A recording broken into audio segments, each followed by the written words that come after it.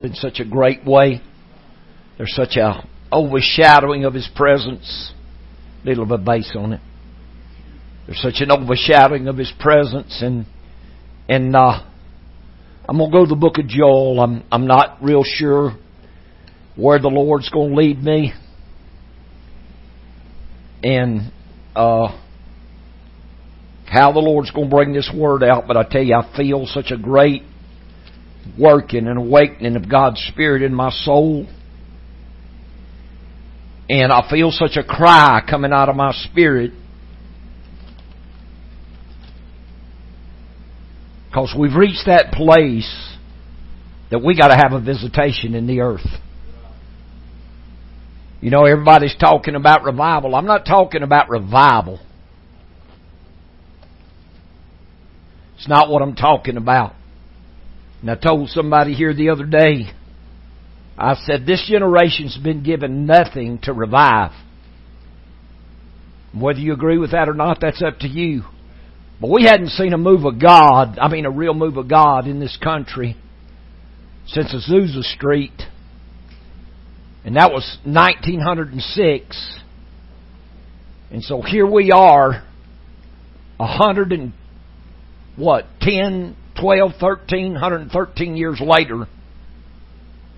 And there's nobody left alive from out of Azusa Street to revive. So we got to have more than a revival. We got to have a restoration. And I've been telling people for several years now that there's coming an outpouring of the Spirit of God that's going to restore what God done at Pentecost, because that was what the church was founded on.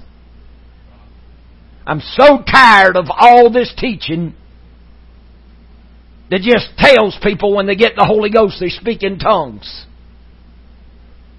That does nothing but distract people from what the Holy Ghost truly is.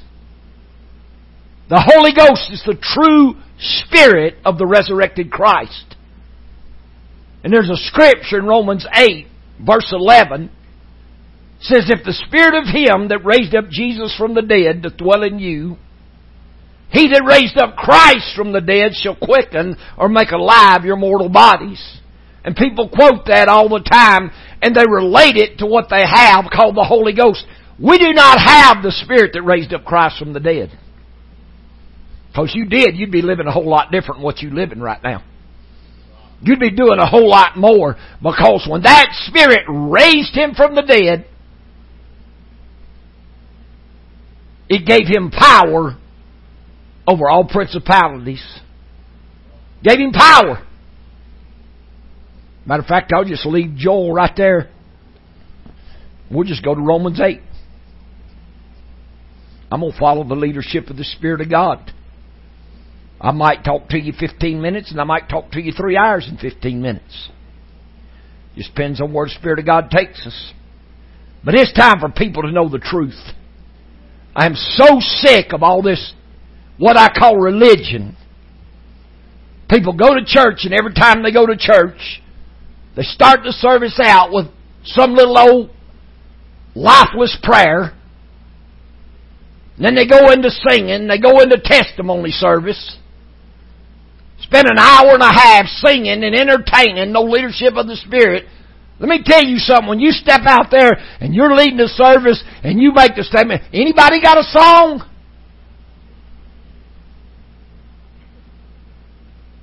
You're going to get plenty of people that want to sing, but who's led by the Spirit? It ain't does anybody want to sing. It's God speaking to you because you prepared yourself in prayer to lead that service. And you know by the Spirit of God who to call on to sing. Not does anybody have a testimony. That's religion. You want to bind the service up? Just step out there and say, has anybody got a song? Anybody got a testimony? Y'all going to find out the devil comes to church more than God's people. And it's the devil's delight to get somebody up and bind up the working of the Spirit of God. It's the devil's delight. And he works through religion, and people do it all the time. Whether you like it or not, that's up to you. We have got to come into the house of God, go to prayer, seek the face of God for the mind and the moving of the Spirit, and then let God order who's going to sing and who's going to testify. And if the minister's there to preach and God moves different, so be it. But let the Spirit of God have its way. It's time for the Spirit of God to have its way. But until we get on our knees and start crying out for God to restore us and take us back to the faith that was once delivered to the saints, it ain't going nowhere.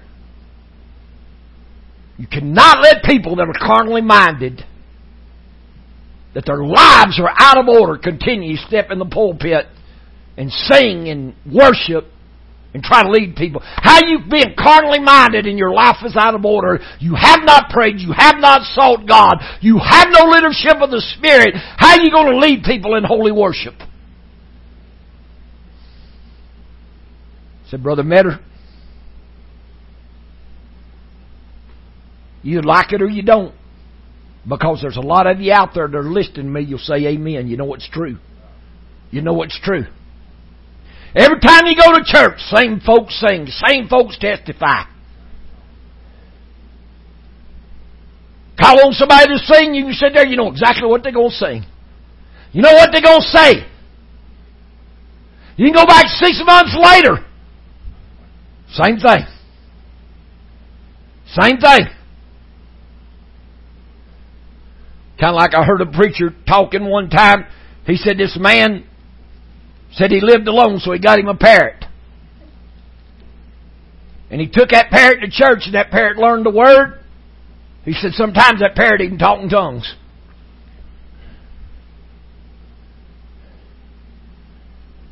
And said so he didn't want to go to church one night, so he slipped off to the movie theater.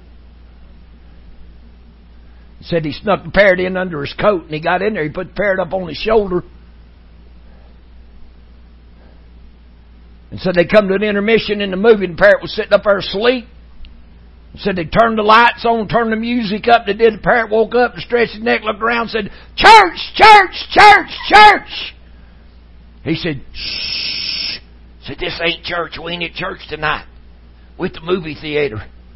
Said, parrot stretched again, fluffed his feathers, looked around, said, "Same crowd, same crowd, same crowd, same crowd." God's people are so carnally minded and so caught up with the things of life that they don't spend time seeking God. They don't spend time giving themselves. And what did the Word of God tell us? That if you get caught up in the cares of this life, it'll choke the Word. And you will become unfruitful and bring forth no fruit to perfection or maturity. Something got to change, children. God ain't going to change you if you don't want to be changed. But I'll tell you what God is going to do and what God is doing right now. God's going to find the people. God spoke in His Word. He said, "I'll call a people out of the Gentiles." He said, "I'll have a people among the Gentiles that's going to know my name." Right now, God is raising the people up among the Gentiles. They may not know the power of God that you know. And I'm going to get to that here in just a minute. But if you go to Romans, the 8th chapter, and you go down to the 11th verse, it says, "But if the Spirit of Him that raised up Jesus from the dead shall dwell in you, He that raised up Christ from the dead shall also quicken." That word quicken means make alive your mortal bodies by His Spirit that dwelleth in you. And then you go over to Ephesians, the 1st chapter. I thank God we've just about got everything ready in our studio that the Lord has helped us build. And I'm going to start teaching on YouTube. And I'm going to start teaching people the truth of the Word of God. And it's up to you whether you receive it or not. I'm not going to argue with folks. All these people getting all these arguments about all this stuff, they ain't pleasing to the Lord. When Paul went in among them, he disputed with them. He quoted the Word. And then if they didn't receive it, Paul went on. Go argue with you about your doctrine. Because when the truth is preached, signs and wonders and miracles, deliverance happens to confirm God's Word. In Ephesians, it's not 4, it's 1. Sorry, my mind jumped tracks. Verse 19. What is the exceeding greatness of His power to usward or toward us who believe? According to the working of His mighty power which He wrought in Christ, when He raised Him from the dead, and set Him at His own right hand in heavenly places. When that Spirit that raised up Jesus from the dead entered into Him, it raised Him up. Raised up that dead body, raised up that dead soul. Brought Him forth. And then when it brought Him forth, said it set Him in heavenly places. Set Him in a realm of the Spirit. The Bible tells us we can sit in heavenly places in Christ Jesus. We can sit in realms of the Spirit in Christ. Yeah. Amen? Yeah. We can sit in heavenly places in Christ Jesus. We can sit in them heavenly places. We can sit in them realms of the Spirit. With that man, Christ Jesus. Which He wrought in Christ when He raised Him from the dead and set Him at His own right hand in the heavenly places far above all principalities and power and might and dominion and every name that is named not only in this world but also in that which is to come. Took dominion over everything. Every doctrine of man, every religion, every religious figure, every false god. That includes Buddha, that includes Mohammed, that includes Confucius, that includes Zen and Tao, that includes Catholicism.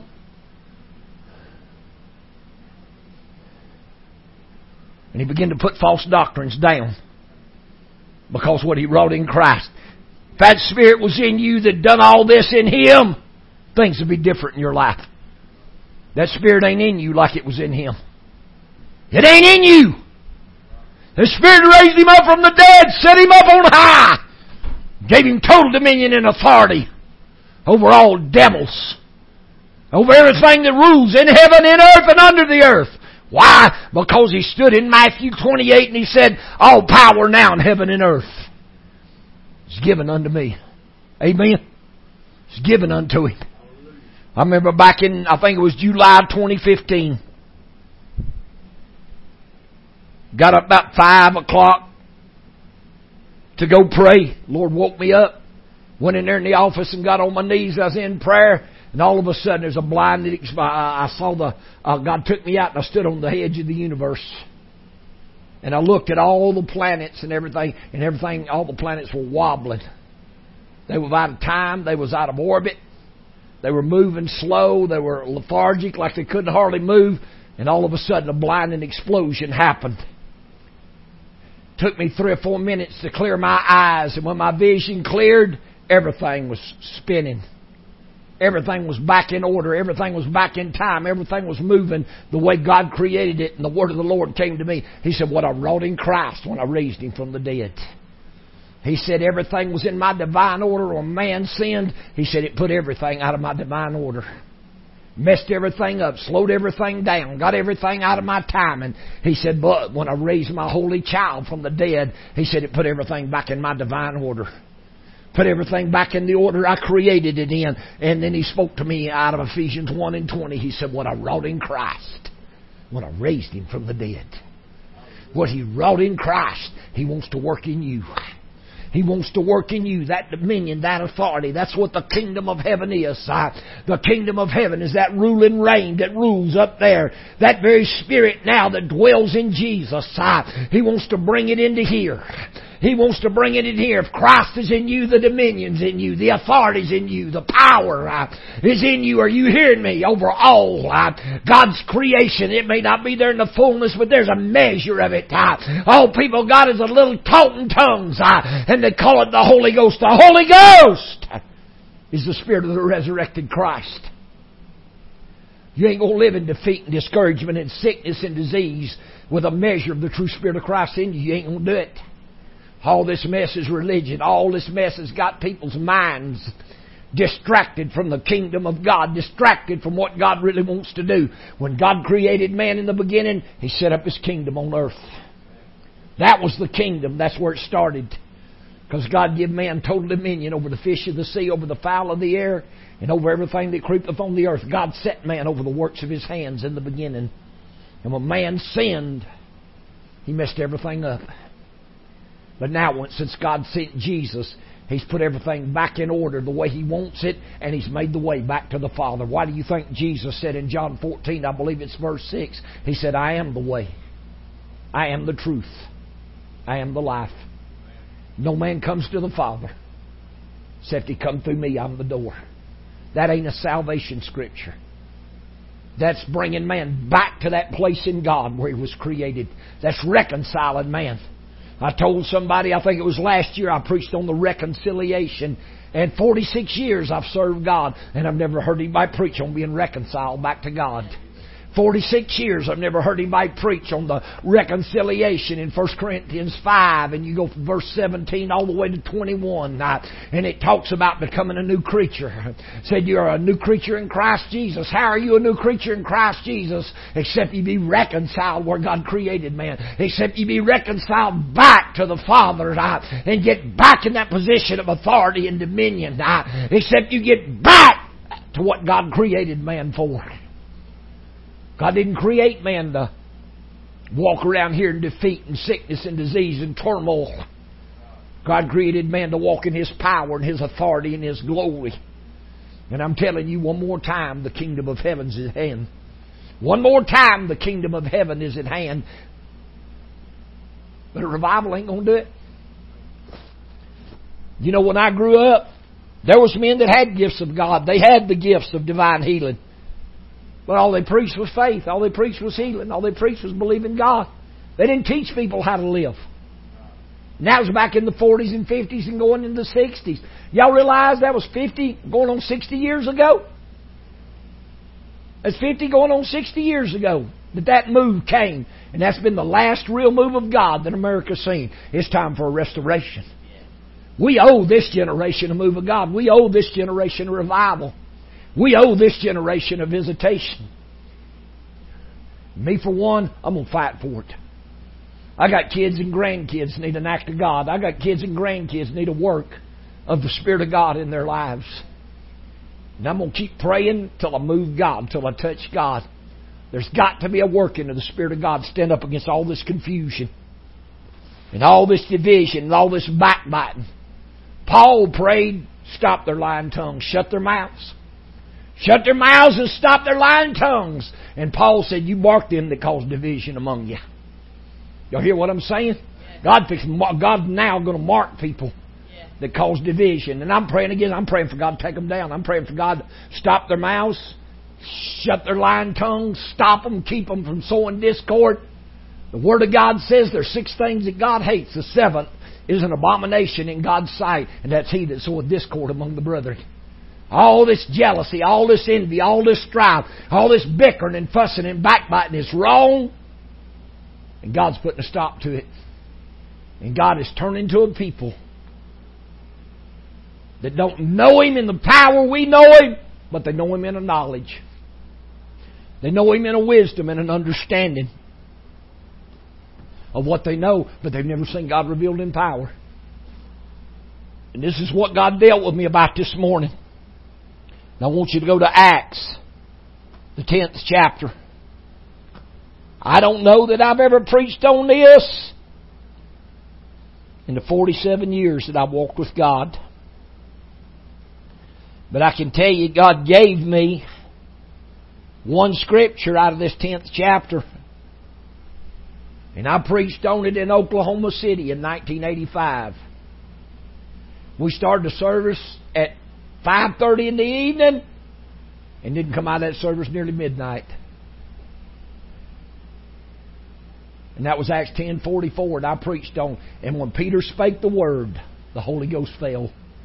And I'm going to tell you, when I preached that word, you can ask my wife, man, the Holy Ghost started falling. I mean, it started falling. People stacked up on the floor like cordwood. People coming off the streets and got saved. The Spirit of God just started drawing people. And I mean, there at the end of that service for about 2.5 hours, there wasn't nothing but the Holy Ghost falling. And I went and laid hands on people. God delivered people, healed people, set them free, made them whole, touched their lives, changed them. And out of all things, and that Spirit was moving like it was moving. I prayed for somebody and they went down. I leaned over to lay hands on them, ripped the seat of my britches slap out. And I took my suit coat, wrapped it around me, tied a knot with the sleeves, and I kept on ministering. I wasn't about to let the devil enter that. It was in Oklahoma City, first time I ever preached there. But I'm going to tell you, God rocked that place. There's people still talking about that meeting today. You know why? Holy Ghost came down. Holy Ghost came down. Y'all just might as well get ready. I ain't talking about this junk people call the Holy Ghost. I ain't talking about all this blubbering and crying and that ain't what I'm talking about. I'm talking about the Spirit of Christ that's going to come in and change people's lives. Going to change you, heal you, deliver you, set you free, make you whole. That's what I'm talking about. The reality of God moving in. That God's going to begin to deal with men's hearts and restore the spirit of prayer. People are going to go back to prayer and seeking God. Why? Because God made a promise in the book of Joel. He said, I'll restore to you the years. I'm fixing to get a chance to teach on the book of Joel because people got Joel all out of order. They got Joel so out of order. And they think Joel 2:38 is the outpouring of the Holy Ghost on day of Pentecost. No, you go back to Joel 2:33 and day of Pentecost already happened. Go ahead and read it. Right. Go ahead and read Joel 2:23 and see where it says, for the Lord said, I've given you the former rain moderately. That means in moderation. That means in a measure the former rain had already come. Y'all know how to read? Read the Word. It said, for I've given you the former rain moderately, but I will cause to come down for you the former rain, the rain, and the latter rain. Which we've never been given the latter rain in the first month. First month, the Lord told me, is a sign of a new beginning. Because that was the first month of the Jewish calendar. And it's in the spring of the year. See, Jewish calendar don't start with January like ours does and everything's dead. It starts in spring when everything's coming alive. So God said in the first month when everything starts coming alive, when there's a new move of my Spirit, He said, I'm going to pour out on you the rain, the former and the latter rain. That means the former rain had already been given in moderation. That means the day of Pentecost had already happened. Whether you believe it or not, study it out. Study it out! And then He went on down to verse 25 and He said, I'll restore to you the years. Do y'all not realize since the Holy Ghost was poured out to right now that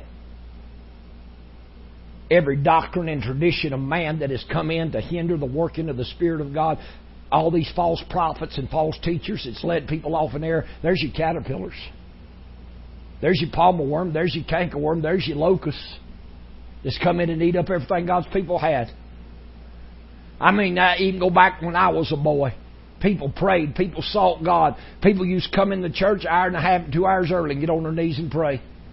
Me and my wife first got married back in 82. We used to go to church and get the altar an hour and a half, 2 hours before service and then spend another hour or so in the altars after church. People don't do that anymore. They ain't got time. Too caught up in their flesh. Too busy wanting to have good fellowship. I want fellowship, but I want it with the Lord.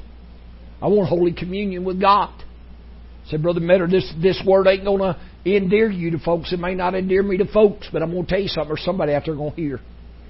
Somebody out there hungry going to hear this word. They're going to hear this word. Because they're tired of the deadness. They're tired of the junk. They're tired of going to church and people trying to entertain them. People trying to work up a shout. People trying to work up emotion. Let me tell you something. Drama and emotion ain't the Holy Ghost, and it ain't the anointing. That's all people got now. They want to preach with drama. They want to preach in emotion, and they want to pray for people out of emotion, shed a few tears. That don't bring deliverance. The Lord said the anointing will destroy the yoke. The only way you get the anointing is through prayer and seeking God, coming before the Lord in a dedication. Brother Methodist ain't going to make you no friends. It may not make me no friends, but somebody going to follow God. Somebody going to follow the truth. And I believe there's a lot of people out there sick to death of religion like I am. And tired of going in church and it's the same old, same old, same old, same old. Kind of like that time I was preaching down Savannah, Georgia, and I stopped and I said, does anybody know the definition of insanity? I think a little 9-year-old girl or boy, I can't remember now. Was it a boy? A little 9-year-old boy back on one of the back rows. He raised his hand and said, I do. I said, what is it? He said, doing the same thing over and over and expecting different results. I said, that's exactly right. We go to church and we do the same thing over and over and over. Pray the same prayers, preach the same word, lay hands on the same people. And they blubber and squall and jabber in tongues. And I mean no disrespect to the real Holy Ghost. But there's people gone to church for 25 and 30 years. The Spirit of God moves on them. You still hear the same few syllables out of them, if you hear anything out of them at all. Same few phrases. I used to walk the streets and preach with a man that he never had a real deep experience in God, but he had an initial experience with God, and he had the same few syllables in tongues. And every time the Spirit of God moved, those few syllables would come out of him. That ain't a language. That ain't a language. That's God teaching you a language. But you got to let God teach you. I mean, it's just like your kid gets old enough to talk. They don't just stand up and all of a sudden blurt out a sentence 40 words long. First thing they do is make sounds, what we call phonics. Then it's a race between mama and daddy. Say mama, mama, mama, mama, mama. Say daddy, da, da, da, da, da, da. Trying to get them, teach them them phonics, teach them how to form them syllables. They don't just start talking. If they did, that'd blow y'all's minds. Well, when the Holy Ghost fell on the day of Pentecost, they didn't start speaking in languages fluently. They got stammering lips. They formed syllables. They formed words. Then they formed sentences. Then the Spirit of God began to speak to them the wonderful works of Christ in their own native tongues. People's got this thing right in backwards. Trying to tell people the evidence of the Holy Ghost is speaking in tongues. No, the evidence of the Holy Ghost is the life, the Spirit of Christ, and the fruit of the Spirit it talks about in Galatians 5. That's what the Holy Ghost is. If Christ be in you, amen, then you're going to produce Christ. You're going to produce Christ. You're going to bring forth Christ. You're going to speak like He spoke. You're going to preach what He preached. You're going to have faith He had. Amen. The Bible says we're bone of His bone, flesh of His flesh. I say we're bone of His bone, flesh of His flesh, spirit of His spirit, word of His word. Why? He's in here. He's in here. He's your life. He's your spiritual life.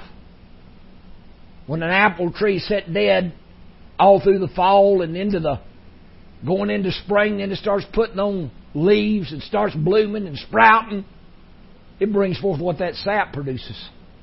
That sap's the life. You don't take a red apple tree and it brings forth yellow apples. If that sap is going to produce red apples, that's what that tree's going to produce. It's going to produce the fruit of what's causing the life in it. If Christ is in you, you're going to produce Christ. Amen. The Bible said let the root go downward and the branches spring forth upward and bring forth fruit. You can't produce fruit of what ain't in you. Y'all hear what I said? You cannot produce fruit of Christ unless Christ is in you. So don't say if the Spirit of Him that raised up Jesus from the dead be in you. Unless you're going to produce it. Unless you're going to produce it. Amen? Unless you're going to produce it. Now I think I said I was going to Acts the 10th chapter.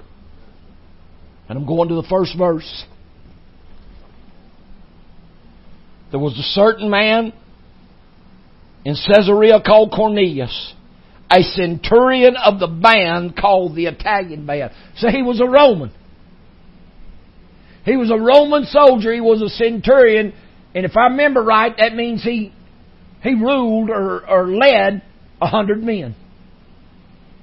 Centurion, century is 100. Now, if I got my facts wrong, I'll figure them out and tell you I'm sorry later. But a centurion was usually one that led 100 men. But look what it says about him. Though he was a Gentile, though he didn't know who Jesus was, though he didn't know nothing about the power, the miracles, the deliverance, the salvation, he was a devout man. And one that feared God with all his house, which gave much alms or much money to the people and prayed to God always. Y'all see this? Acts 10 chapter 2nd verse. A devout man. One who feared God with all his house, which gave much alms or much possessions and money to the people, and prayed to God always. Man, he put some Pentecostals to shame. He put some folks confessing Christ to shame, because they don't even do this. Said the man was devout and feared God. You can't hardly find people now that fear God. Oh, they'll tell you they do, but they don't do it in actions. I don't care what your mouth says. I want to see some actions. Amen. Words are cheap. I want some actions. Verse 3. And he saw in a vision, evidently about the 9th hour of the day, an angel of God coming into him and saying unto him, Cornelius. Now here this Gentile was. This Roman soldier didn't even know Christ, and an angel of the Lord stepped in his room. Called him by name. So evidently God knew him. Evidently God knew who he was, whether he was a Jew or not. God knew who he was. He said, Cornelius. And the man, when he looked on him and was afraid and said, What is it, Lord? You know, I've had these people talk about having angels visiting them, being in angels' presence. And I remember one woman years ago, Lord, you talking about a fruitcake.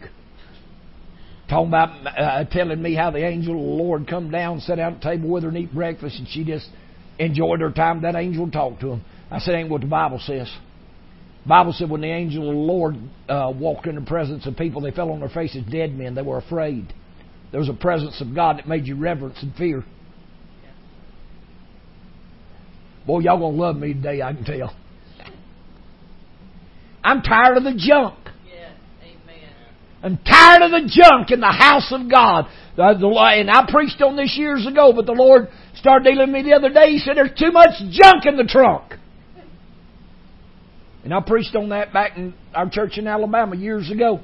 And I'd never heard the phrase before, but I guess it's a common phrase. But the Lord spoke to me. He said, there's too much junk in the trunk. I said, Lord, what are you talking about? He said, there's too much going on in people's lives. They don't have time for me. They got too much junk going on. You know, when we get some free time, instead of setting aside that time for God, we find something to entertain ourselves. Find something to entertain our flesh. We don't take that time to walk with God. When Paul wrote in Galatians 5 and he says, walk in the Spirit, and you shall not fulfill the lust of the flesh, you look up that word walk, it means to occupy things pertaining to. So if you occupy things pertaining to the Spirit of God, that's prayer, that's study. There may be some fasting and they're seeking God, applying the Word of God to your life, searching that Word to get understanding of it. That's why the Bible said, study to show thyself approved, a workman unto God that knows how to rightly divide the Word, and you need not to be ashamed.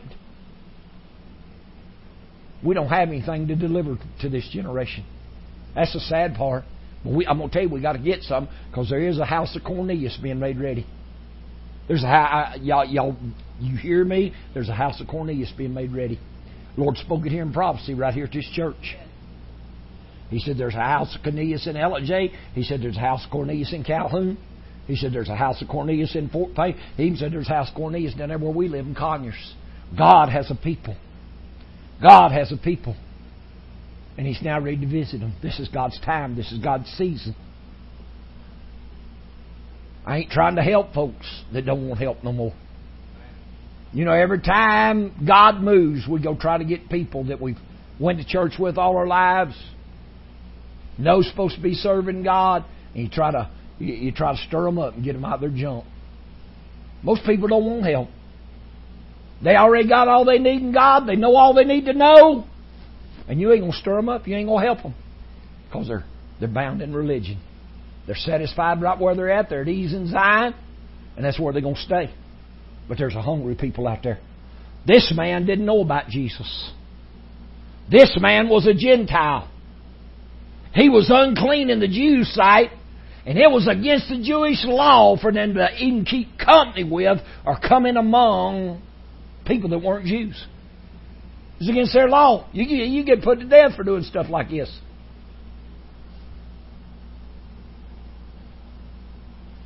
Verse 4, and when he had looked on him, he was afraid and said, What is it, Lord? And the angel told him, said, Thy prayers and thy alms or thy giving are come up before a memorial, before God. I get tired of people fussing about giving. Always fighting about tithe. Always fighting about giving. Don't want to do this. Don't think this is right. Don't think that's right. Let me tell you something. The angel of the Lord told that man right there, said, Your giving has come up before God as a memorial. Your giving. What you've done to God, toward God, and to these people, God's seen it, and it's come up as a memorial before God. God sees your heart, man. Let me tell you something. If you love God and you got no stingy spirit, there's something wrong with your relationship with God. Because the Lord plainly said in His words in Proverbs, He said, Honor the Lord with thy substance. That means everything you got. Honor the Lord with it. And the first fruit of all thy increase. Look up the word first fruit. And it'll go to a tenth. It'll go to a tithe. On the most part. So in other words, the Lord said, Honor me with your substance and with the tithe of everything I give you. All your increase. Everything you get increased with. God said, honor me with it. Ain't under the law. Ain't under the law. Abraham met Melchizedek and gave him a tenth. After he whipped all them kings, took all their possessions. Melchizedek come with him with bread and wine. If I remember the scripture right, and Abraham honored him with all the spoil, with the tithe of all the spoil of the battle, which was, ain't no telling how much money, how much cattle, how much possession. Because I'm going to tell you something, when them men like Abraham and David, you go back and you get to figuring what David laid up for the house of God. You go back looking at the weight of the silver and the gold and the iron and everything David laid up. And a talent is 125 pounds, 100 to 125 pounds. And you look at all the talents of silver and gold David laid up, it'll go into the hundreds of thousands and millions that David laid up and give to God and prepared for the house to be built. You don't want to give to God. You don't want to give to the work of God. You stingy. There's something wrong with your spirit. Well, Brother Matt, everything I got, I work for. And God give you the health, God give you the mind, and God give you the strength to have everything you got. If you can't honor God with it, there's something wrong with your relationship with God. Before I ever come to the Lord, when I was a young boy, I was a giver. When I come to the Lord, I was a giver. And there's many times, and my wife will tell you, the first few years we was married, everything God gave me, I give 50% back to Him. Started with nothing, but gave 50% back to God, and God has blessed me. And the reason God's blessed me, I'm a giver. I'm a giver, and I walk up right before God, and I do my best to keep the Word. And I ain't going to argue with you about giving. You don't believe it? Don't do it. I believe it, and I'm doing it. God's blessing.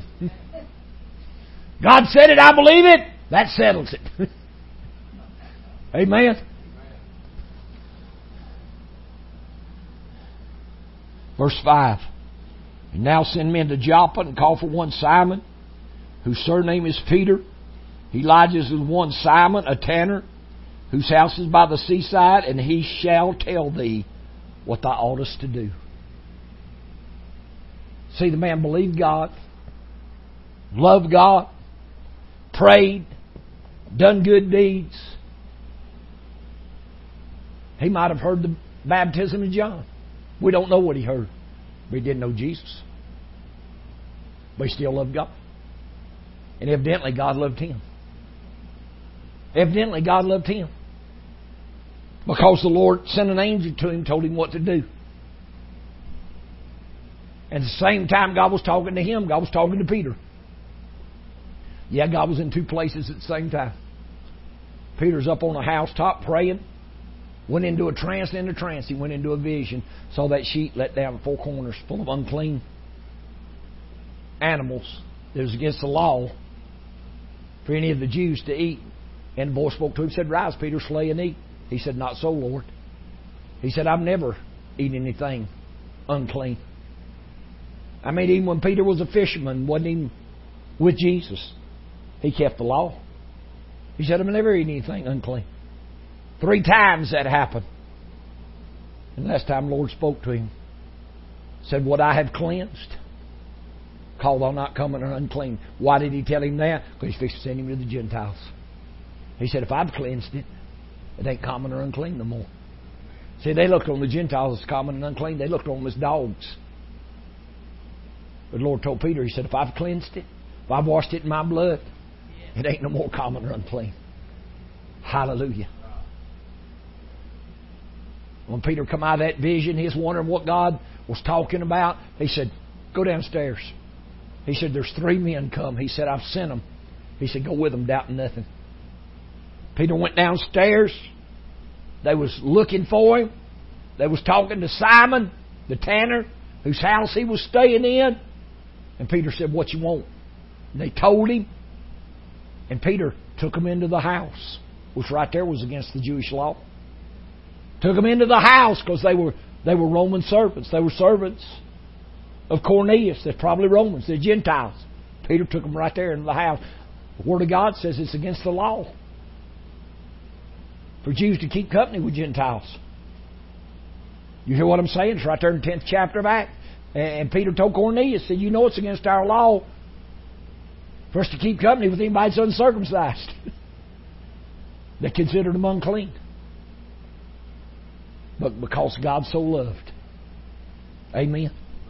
God so loved. And now I'm telling y'all, God's fixing to turn to people that don't know the Jesus we know. They may know about God. They may love God. They may reverence God with all their heart.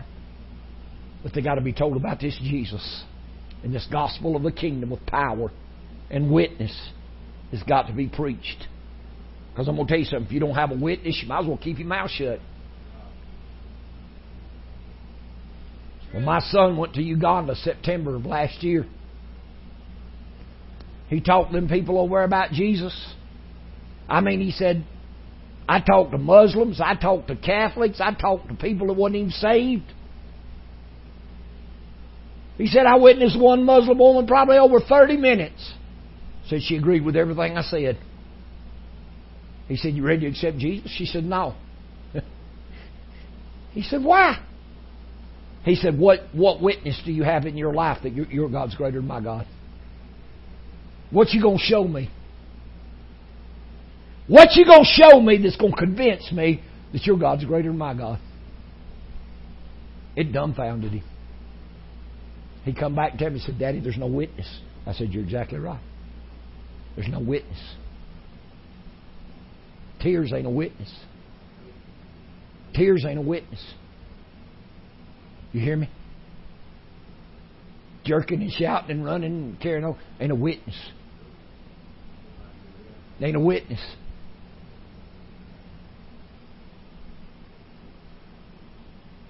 And I'm going to tell you something. He made up his mind. He said, if I go back, he said, I'll have a witness. He said, God sends me back, I'll have a witness. Amen. He said, I'll have a witness. God's sending. I'm telling you, God's opening the door to the Gentiles. You better have something in you that's going to produce Christ. You better have something in you that's going to bear witness. Because in 1 Corinthians, the 2nd chapter, Paul started talking. He said, I didn't come to y'all with enticing words of men's wisdom. I didn't come to you with great swelling words of men's wisdom. He said, I came for you in fear and trembling. He said, but he said, I came to you in demonstration. He said, my testimony is a demonstration of the Spirit and power of God. that your faith might not stand in the wisdom of men, but your faith might stand in the power of God. People's faith needs to stand in the power of God, not in the wisdom of men. Because I'm going to tell you something. When people see what I call a see miracle, if they can see it with their eyes, it's like we'd go to India and we'd preach over there. We'd usually take a deaf mute or a blind person. You may have 30,000, 40,000 people out there. And we'd find somebody deaf and dumb or blind, and we'd pray for them and demonstrate to the people that God had healed them. And they'd see them blind eyes open. They'd see them deaf mutes talk and hear. They'd accept Jesus. And boy, then they'd come by the thousands in them prayer lines. But see, that's changing too. You ain't going to have prayer lines like that anymore. You're just going to speak the Word. You're just going to speak the Word. Lord told T.L. Osborne, I don't remember where he was, but I was in Brazil in 1986 when somebody gave me that book, Healing in Masses. And T.L. Osborne was killing himself because he's having crowds, 200, 250, 300 plus thousand. He said, Lord, I can't lay hands on all these people.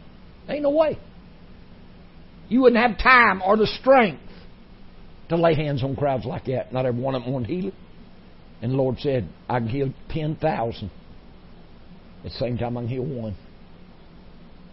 He said, you lift me up, you preach, you demonstrate, and He said, and you speak the Word. God put that in His spirit. He stepped out there, preached that Word, spoke healing in the name of Jesus. He said people come off of crutches, out of wheelchairs, and blind started seeing. He said thousands of people all in an instant started receiving their miracle.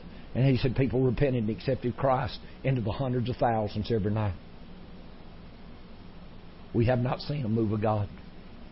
We have not seen a move of God. Your eye hath not seen. Your ear hath not heard, neither is it entered into the heart of man the things God has prepared for them that love Him. But I can tell you this, as long as you keep doing what you're doing, as long as you keep going through the forms, as long as you keep going through the motions. When Paul wrote Timothy, he said, them that have a form of godliness and deny their power thereof, he said, from such turn away. I don't think God's pleased with what we're doing. I don't think He's pleased with every time we go to church. We've got it in a form and we do the same thing over and over again, calling it a worship, calling it a move of God. I just don't believe God's pleased. And I believe God wants to change things, but we got to let God change us. If we want to change, we got to let God change us. But there is a restoring. There is a restoring of the Spirit of God that fell at Pentecost. God's going to pour it out on us because we got to go back to the foundation. We got to go back to the fivefold ministry. We got to go back. Like Paul said in Ephesians 2:20, we got to go back to being built on the foundation of the apostle and prophets, Jesus Christ being the chief cornerstone, because there's no leadership. There's no voice. People don't know what to follow. They don't know what to listen to because everybody out here doing their own thing. There's got to be leadership. There's got to be one voice. It's got to be saying the same thing. I ain't talking about just one person speaking. I'm talking about a unity. A unity. Paul said we should have the same mind, same judgment, speak the same thing. There's got to be word. There's got to be leadership. In the New Testament, they had a body of elders at Jerusalem, of the apostles and elders that governed all the churches. There's leadership. But today, everybody's doing their own thing. It's confusion. It's division. It's causing division in the body and confusion. And the Bible plainly says, where there's confusion and division, there's strife and envy and every evil work. Something to that effect. Because people are not going to come together and God's not going to move if He can't get His body together and He can't get leadership. I feel like I've obeyed the Lord today. I feel like this Word is solid. And I'm going to say this to all you that are out there watching this. We need your support. We're trying to get everything set up to begin our live streams into Africa. And I'm still lacking some equipment. We're going to need lighting on our set.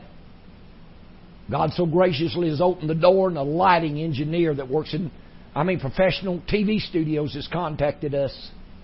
and wants to help us get the right lighting to make the videos look good. When I talked to an engineer last week, an engineer contacted me. And he told me, he said, Brother Meadow, you can have the best message in the world. And he said, if you don't present it right. He said, if your set ain't right, your sound ain't right, your lighting ain't right.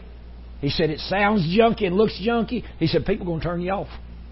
They ain't going to pay no attention to you. So God has graciously blessed us to have professional people give us counsel on what to do to put the gospel of Christ out there in the right manner. And I thank God for it.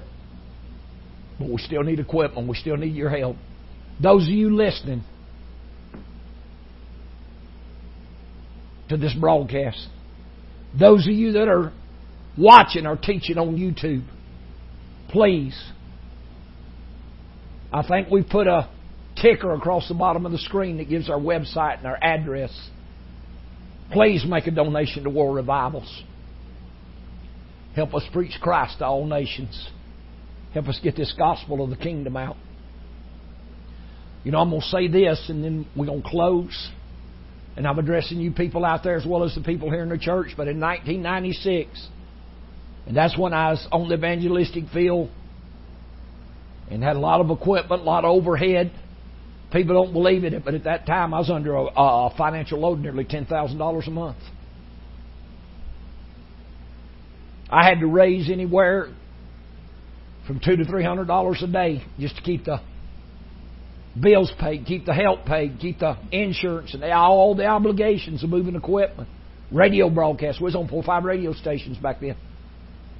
I was doing everything I knew how to do for God, and I had people that helped me. But the Lord told me back then, He said, there's coming a day. He said, I'm going to give you 300 people that's going to help you with $100 a month. And God said, they're going to be like Gideon's 300. Said they're going to stand with you. And they're going to fight with you.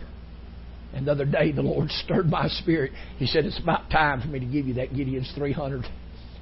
He said, because this thing fixing to go. I believe Him. So if this bears witness in your spirit and you're one of those that can make this commitment, you make this commitment. And I tell you what, you make this commitment, walk up right before God, God's going to bless you like you ain't never been blessed. God's going to bless you. He's going to bless you abundantly. Because the Bible plainly says, he that winneth souls is wise. You may not go and win them, but you can help me win them. Because I'm going to win souls. Lord's already told me this live stream is going to open up all over the world. We're going to have miracles online. He said, then I'm going to send you to these nations. And you're going to go and establish churches. And I'm going to establish churches under the truth. I'm going to establish them on the Book of Acts foundation. I'm going to establish them on this fivefold ministry of the apostles, prophets, evangelists, pastors, and teachers, and things are going to get set back in order. Because God's got to have His church in order. God's got a divine order, and the church is not in God's order. But God's bringing it back in line. Amen. You just get ready. There's a restoring of the Holy Ghost. I ain't talking about this thing we call the Holy Ghost. I'm talking about this Spirit of the resurrected Christ. It's going to come down. It's going to take its abode in us in a greater measure than we've ever known. We ain't even got what they had Pentecost children. We ain't even got what God poured out in the former rain. And now here we are, Harlan, we want the latter rain. You can't have the latter rain if you don't have the former. Former rain's the foundation. Amen. Former rain's the foundation. You got to have foundation first. You don't go out here and build a house and then try to put the foundation under it. It'll be a hard task. So let's get the foundation laid right. If we get the foundation laid right, everything else will come together. Paul said there's one thing. He said, as a wise master builder. Paul didn't just say a builder. He said, I'm a master builder. He said, I perfected my trade. I'm a master builder. He said, I've laid a foundation. He said, there's no other foundation can be laid which is laid. He said, no man can lay any other foundation. He said, that which is laid. That's Jesus Christ. He's the foundation. He's the foundation. And then he said in Ephesians 2nd chapter, 20th verse, for we are built on the foundation of the apostle and prophets, Jesus Christ Himself being the chief cornerstone. Isaiah said, behold, I lay in Zion a cornerstone. If y'all don't know anything about building, when they lay a footer, they square that footer up, pour that concrete, and then when they start laying that block, that's the cornerstone. You get that square, you be sure everything's perfectly square, and everything else will line up. You get that cornerstone out of square, nothing comes together right. You haven't cut everything. But you lay that cornerstone square, every board fits in place. You lay your floor joist out, your plywood fits just right, your walls fit just right. If you don't, then you got to cut everything. Slows you down, messes you up. Haven't bit and piece everything together. I've never seen. Well, I better stop right there. Things are so many bits and pieces put together in man's doctrine and tradition and junk. Because I'm going to tell you, God's going to start all over. I was telling people last night, I said people fixing to miss the move of God. You can't make a move with the Spirit of God. You just need to quit trying. You ain't going to shout it, you ain't going to jerk it, you ain't going to tongue talk it, you ain't going to bring it together like you want to bring it together. You cannot make a move of God. It's not by power and it's not by might, but it's by my Spirit, saith God. So if you're one of those out there and you want to be a part of this Gideon's 300, because they're coming together, I'm telling you, they're coming together. Because God's preparing for this kingdom to go. And when it gets ready to go, I want everything in place. You know, back when I was on the evangelistic field, I was always before the people. I was always raising money to do something for God. And people helped me because I was out there in front of them.